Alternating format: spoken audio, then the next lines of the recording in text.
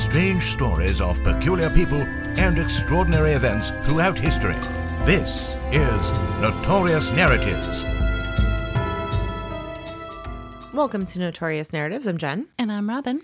And tonight, I'm going to talk to you about a cursed jewel, a large, beautiful diamond that has proved deadly over its nearly 400-year history, with tales of murder, suicide, heartache, and financial downfall. All of these surround this stone that has captivated the imaginations of people for 4 centuries. The Jewel of the Nile. This is the story of the curse of the Hope Diamond. Oh, the Hope Diamond. I immediately thought of like the Jewel of the Nile. I was thinking Jewel of the Nile. I was thinking Indiana Jones. I was like just The Hope Diamond. Excellent. constant. We've stuff. seen it in person. That's true. Mm-hmm. So pretty. So not what I was expecting though. So I'm going to start off by telling you the Webster Dictionary definition of the word curse, which is a solemn utterance intended to invoke a supernatural power to inflict harm or punishment on someone or something. I curse you. I curse the ground you walk upon. I curse you with constant diarrhea. Please, God, no. That's the worst kind of curse. The Hope Diamond is one of the most famous jewels in the world. I think you would agree with that. Absolutely. Yeah. As I think everyone would. Its blue color and enormous size of just over 45 carats leave the viewer awestruck. This gem, though beautiful, is a source of great mystery. For the past 400 years, the gem has passed hands person to person, many of them being the victims of great misfortune. There are many that say the Hope Diamond is cursed. The jewel is believed to have originated in India, and that a French jewel merchant named Jean-Baptiste Tavernet obtained the stone in 1666, possibly by purchase or by theft. I do theft. It is said that Jean-Baptiste stole Oh, there you go. the 115-carat blue diamond from the forehead of a statue of the Hindu goddess of Sita. Oh, that's not cool. Upon discovering that it was missing, priests put a curse on whoever was in possession of the gem, which has included a fair amount of people over the years. I would think the gem alone is cursed if you remove it from the head of a statue. I mean, if you're taking, I think if you're stealing from a religious artifact, you have to think that no real good could come from that. And not even in a superstitious sense, but if you're living that type of life where you are stealing things from a statue, nothing good is going to come to you. I'm also very disappointed that nothing actually happened when he did it. There was no arrows thrown. There was no like bottom. There was no Indiana Jones situations. There was no water coming through the side of the No giant cannonball. There was no, nothing. Nothing. He walked away with a freaking... So the legend goes that for this transgression, Tavernet was torn apart by wild dogs on a trip to Russia after he had sold the diamond. This was the first horrible death attributed to the curse. The diamond, purchased or stolen from India, is said to have come from the Kolar mines of Golconda, India. In his writings, Tavernet mentions that this mine had many colored gems, but does not speak of this diamond specifically. Its much admired rare blue color is due to trace amounts of boron atoms within the actual stone. Tavernet, after purchasing or stealing this gem, continued to travel and eventually arrived back in France in 1668, where he brought the large uncut stone that was crudely cut into a triangular shaped stone of 115 carats. So he brings this, like, essentially it's a fucking rock. It's like, you know, when you see like a girl you work with and they come in and they have like a big old like diamond ring, you're like, oh my God, that's a rock. But like, that's like a 1-2 carat ring max. This is a 115. A palm fitting rock. This is like a stone. This is big. We're doing There's hand weight gestures right now. I know It's you just guys like- can't see that we're pretending to hold the weight because you Of can tell it 100 has a carats. weight to it, you know? This is serious business. This diamond, of course, is much larger than the present weight of the Hope Diamond Yeah, it is. because the Hope Diamond has been cut down at least twice in the past 3 centuries. French King Louis XIV, also known as the Sun King, ordered Tavernet presented at court. So he hears that this like gem merchant has come back and he has all these like crazy stones. And he's like, bring him here. I need to see them. So from Tavernet, Louis XIV bought the large blue diamond, as well as 44 large diamonds and 1,122 smaller diamonds. Jesus. So he just bought like a shit ton of diamonds from this guy. Apparently this guy just traveled around, collected his diamonds, came home, sold them to royalty. It just seems insane. It seems a time and a place that I can't fathom. How this diamond was captured, how it was brought back. Because it was swallowed by an alligator and they had to fish it out, the alligator. And then they made boots from the alligator skin. Cut its belly open, pull it out. Yeah, and now the blue heart of the gator. With great boots. I have no idea what you're talking about. The Jewel of the Nile. Come on, lady. I know, but like, my God. In 1678, Louis XIV commissioned the court jeweler Jean Pétau to recut the Tavernier blue, which is what it was called, resulting in a 67-carat stone, which royal inventories thereafter listed as the blue diamond of the crown of France. What did they do with all the other stuff? The fragments? I mean, I'm sure they made it into other smaller like items. Bracelets and like rings and stuff like that. Yeah, bracelets, rings, little earring and necklace. Oh, dear. Yeah. According to one report, Louis ordered that Pétau was to make a piece to remember. And Pétau took 2 years on that piece, resulting in a triangular-shaped 69-carat gem the size of a pigeon's egg that took the breath away as it snared the light, reflecting it back with bluish-gray rays. It was set in gold and was supported by a ribbon for the neck, which was worn by the king during ceremonies. Hi, everybody. I'm Katie Segal. And I'm Kurt Sutter. And welcome to our new podcast called Pi, People, Influences, and Experiences. Yes, it's sort of the get to know you at a deeper level, the who, what, when, where, and why you are, rather than what it is you do. Absolutely. We're not going to talk too much about what people do. We just want to know about their families, where they come from, what shapes their parenting if they have kids, what shapes their marriages if they're married. We just want to be really nosy. We want to get in there. A deep dive into nature and nurture. And we started it because there are a lot of people that we don't know that we are curious about. All right. And I have no friends, so for me, it's, trying to get them out of the house. Listen to it on whatever you listen to podcasts on. Yeah, homecasts. Your podcasting apparatus. Watch it on the YouTube. He's aging himself. In 1749, Louis XIV's great-grandson, Louis XV, had the French blue, which is what it became known as, set into a more elaborate jeweled pendant. This piece fell into disuse after the death of Louis XV. The diamond became the property of Louis XVI. His wife, Queen Marie Antoinette, used many of the French crown jewels for personal adornment. On September 11th, 1792, while Louis XVI and his family were imprisoned in the Temple in the early stages of the Reign of Terror during the French Revolution, a group of thieves broke into the royal storehouse at the Hôtel du Garde Meublé and stole most of the crown jewels during a 5-day looting spree. 5 days? 5 days. It took them 5 days to loot that place. Oh my God. I think they just... Yeah, everything. Just kept coming. Walls, like doorknobs, like everything. I mean, like when we think back to like the Amber Room, right? Like, I know, that's what I'm thinking, like everything. So I think this is a good place to stop for a moment and discuss the sort of first leg of the diamond's journey, right? Okay. So the jewel's first owner, Jean-Baptiste Tavernier, is said to have come down with a raging fever soon after stealing the diamond. And after he died, his body was ravaged by wolves. However, many reports say that he lived to the ripe old age of 84. But who knows? Maybe not. Unless someone found the diamond and pretended to be him while he was savaged by wolves. Well, there's no real specific, clear idea of how he died. But they say that he died at 84. But for me, I 100% do not think there's any stretch of the imagination that this man went to India and paid full price for this diamond. If he didn't steal it, he certainly significantly underpaid for it.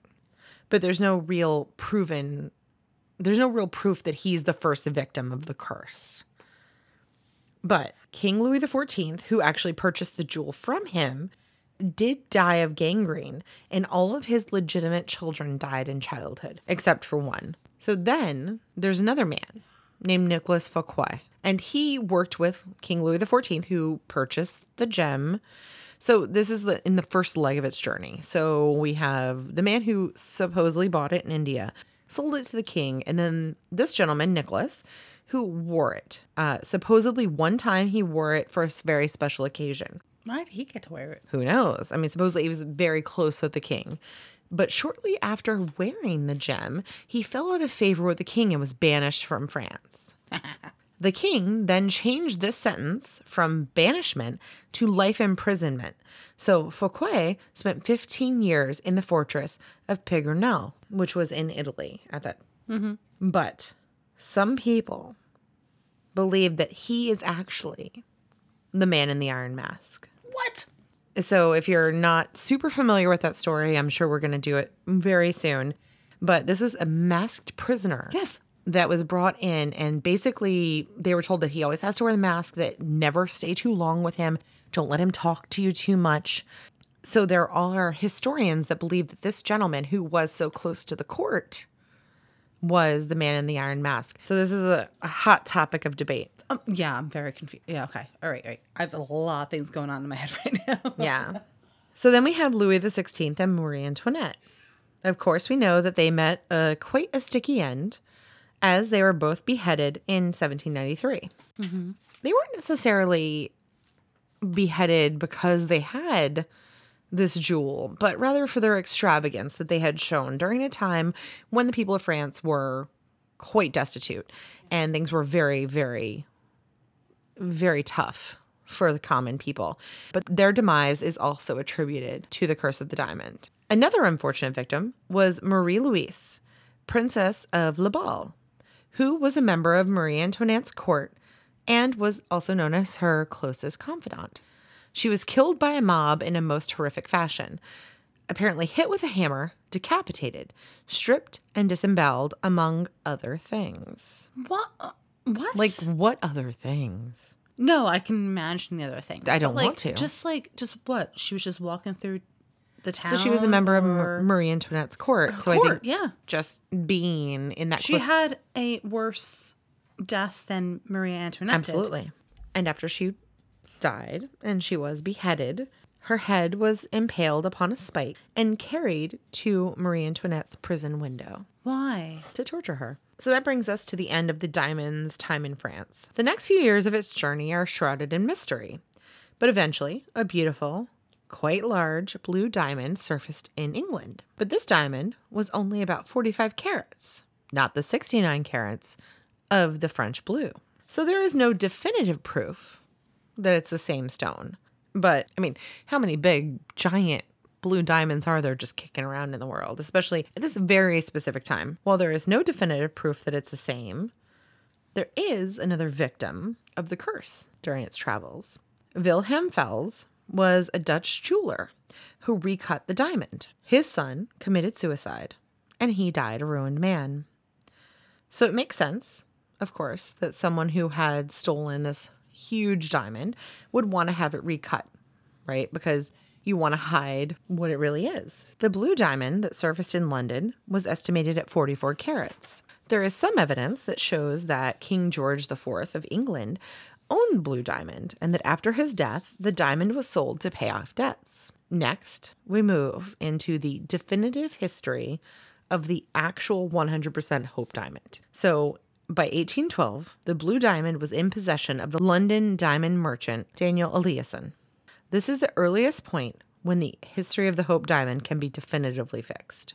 So since the blue diamond resurfaced in a different size, it's not 100% the exact same diamond. Mm-hmm. I guess there's always a chance that it wasn't. By 1939, possibly earlier, the blue diamond was in possession of Henry Philip Hope, from whom the Hope diamond has taken its name. It was purchased from Daniel Eliasson for either $65,000 or $90,000. They're just varying accounts. In 1839, the Hope diamond appeared in a published catalog of the gem collection of Henry Philip Hope, who was a member of the same family. The Hope family is said to have been tainted with the diamond's curse. According to the legend, the once rich Hopes went bankrupt because of the diamond.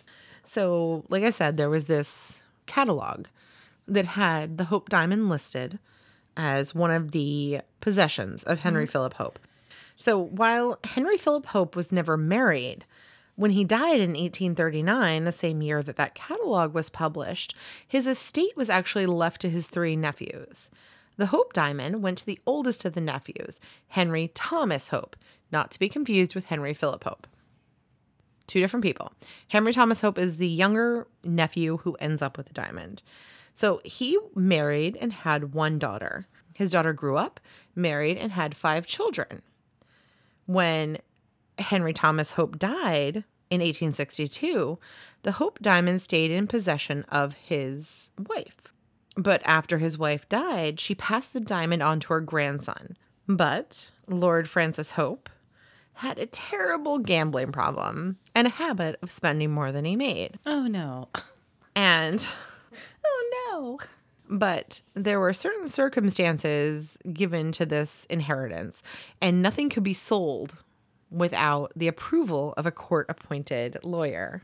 So, in 1898, Francis Hope requested from the court that he was able to sell the diamond, and his request was denied. In 1899, an appeal case was heard, and again his request was denied. In both cases, Francis Hope's siblings opposed selling the diamond. In 1901, on an appeal to the House of Lords, Francis Hope was finally granted permission to sell the diamond. So basically, he's just destitute. He has this giant diamond that he wants to sell, but because of the way he inherited it, he can't just sell it. He has to have approval. As for the curse, 3 generations of Hopes went untainted by the curse. But it is most likely that Francis Hope's gambling, not the curse, actually caused his bankruptcy. Eventually, Francis sold the diamond for £29,000, which is about £3 million today, to a gentleman named Adolph Weil, who was a London jewel merchant, who eventually sold it off to a diamond dealer named Simon Frankel, who was based out of New York. And this is how the diamond crosses. The U.S. got the diamond. In the United States. So one report claimed that he paid $250,000 for the diamond, which is equivalent to $7.5 million today. Diamonds. So he bought this diamond. He brought it over from London to New York, where the diamond sat in a safe. And through this time, there's a ton of stories that surround it about people who bought it, immediately had misfortune and brought it back to him. Kind of back and forth, back and forth, back and forth. Curse? None of these stories are fully substantiated. Like there's no names that go with them, but there's this idea. Yeah. My God. And then in 1907, one of the first depressions hits. And Frankel hit hard times and sold the diamond for $400,000, equivalent to $11 million today. God. To Salim Habib, a wealthy Turkish diamond collector. Where? In New York, you think? He sold it in New York, but to this gentleman. So then from there's a list of people. And I'm going to run through them rather quickly. But all of these people who become owner of the diamond Imagine these people today. Imagine if they can go and be like, oh, I had that Hope diamond in my hand and I sold it. Well, sure. But wait till we get to the end. Okay. Oh, no. Okay. Because you'll be surprised. All right. So Simon Frankel, who owned the diamond, supposedly hit very hard times during that depression, which isn't super surprising. No, everyone did. Another person who owned it was Prince Ivan Kaninovsky, who was murdered by Russian revolutionaries. Oh. Another person who owned the diamond, this person didn't even own it. They borrowed it from Prince Ivan, was then later murdered by Prince Ivan. This is one of his lovers. So what? Then it goes to his next of kin? So not even. You know, so it's just this tumultuous thing, right? Yeah. So you know, this woman who has been sleeping with this prince is wearing the diamond. He murders her. Then he's murdered by Russian revolutionaries. So that's taken again. And then it's taken again. It's taken again. But it's not actually, it doesn't change hands during these things because It's not like today where there's actual paperwork of ownership. It's just going from person to person? Or no, it's getting sold through legal channels. Okay. It's like this person dies and then the estate gets sold and then and this there's person actual buys paperwork it. Yeah. about it. Okay. There's 100% paperwork to go through this. We're talking in the early 20th century. It's getting complicated. It gets very complicated.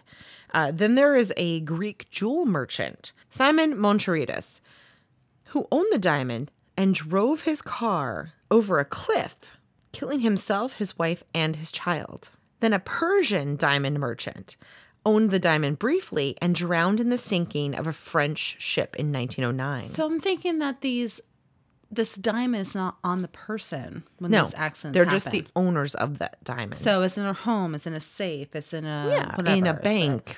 It's in a freaking jar on your counter. Okay. Then the Sultan of Turkey, Abdul Hamid II, actually, after the purchase of the diamond, lost control of the Ottoman Empire. This is getting kind of spooky.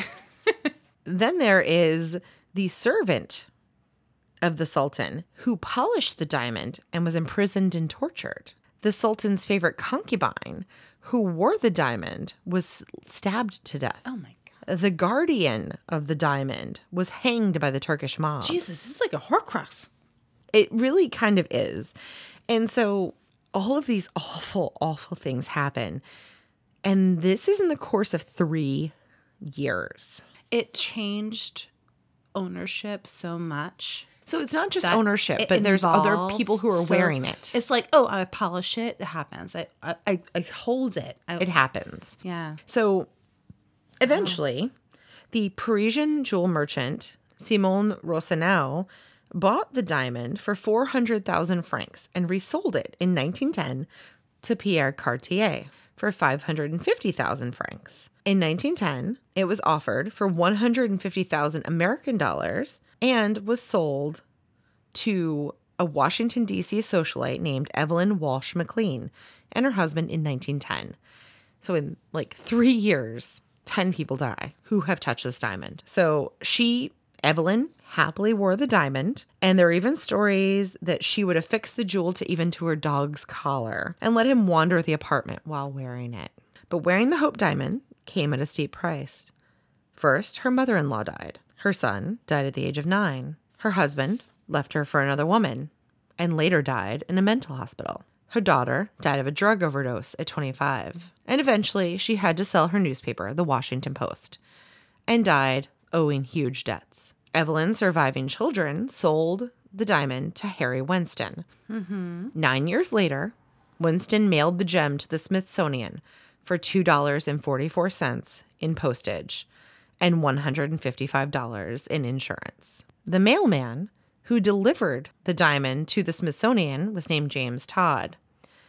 Apparently, he had his leg crushed in a truck accident shortly thereafter and also suffered a head injury in a separate accident. And his house burned down. Oh my God. Are you kidding me? I'm not. So what do you think? Is there a curse? I don't know. To get your leg crushed and then your house, you're not even in your house. Your house burned down. Or even the lady before him who's like, her husband left her. Her one kid died. The other one committed suicide. I don't know. She died penniless. So all of these people physically had some sort of the diamond in their hand, but the postman had had a it in his barrier. hand. They had a barrier I mean, I'm not sure that you had to touch it. I think you just had to be in possession. in possession. So when we went to go see it, we were not in possession because No. it was in a case. But we did see it. We did see it, and I mean, it's kind of nuts. it's too coincidental. It's like it's. I don't But know. if you think over the I course don't of know. 4, I know, it's I crazy. don't know. It's really weird. I don't know. It's like, I don't know. Like, I read all of it and I just, This person held it. This person cleaned it. This person I feel didn't like- touch it, but was in. Oh my God, I don't know. But then why would his house burn down? because it just keeps coming for you. I mean, like until it breaks you down. like a banked up leg is good enough. Why can't I burn know. my house down? Banged up leg, head injury. Poor guy. I don't know. I'm glad it's encased. It's gorgeous. Because if it was not encased and it was like a touch and feel kind of moment, I would definitely But then have held it in my also, hand. the Smithsonian supposedly had terrible times after it arrived there. Like in the back of the scenes. Yeah. Well, between natural disasters that flooded parts of it that cost millions of dollars to fix. Oh my God. Yeah, I mean, it goes so deep. Like, I could go so much deeper, but it just becomes this like list and like litany okay. So- of tragedy after tragedy after tragedy. So do you think that, because there's always like there's always a card on every expedition being like, do not touch. Do you think that people actually kind of touched it and they experienced something? I did not. If I say do not touch, I'm not going to touch it. Oh no, I'll never touch it. Mm-mm. Especially in a glass case. I was like, there's a fingerprint on there. No. Oh, there were so many fingerprints. I know. That's what I'm thinking. No, that people are no. like, ooh. So that is the tale of the curse of the Hope Diamond. Just another notorious narrative. Thank you so much for listening. If you're enjoying the podcast, there are a couple of things that you can do to help us out. You can leave a positive review wherever you're listening now. You can also go to patreon.com/notorious narratives, where you can access content that is exclusive for our patrons. And remember, keep it weird and never stop exploring.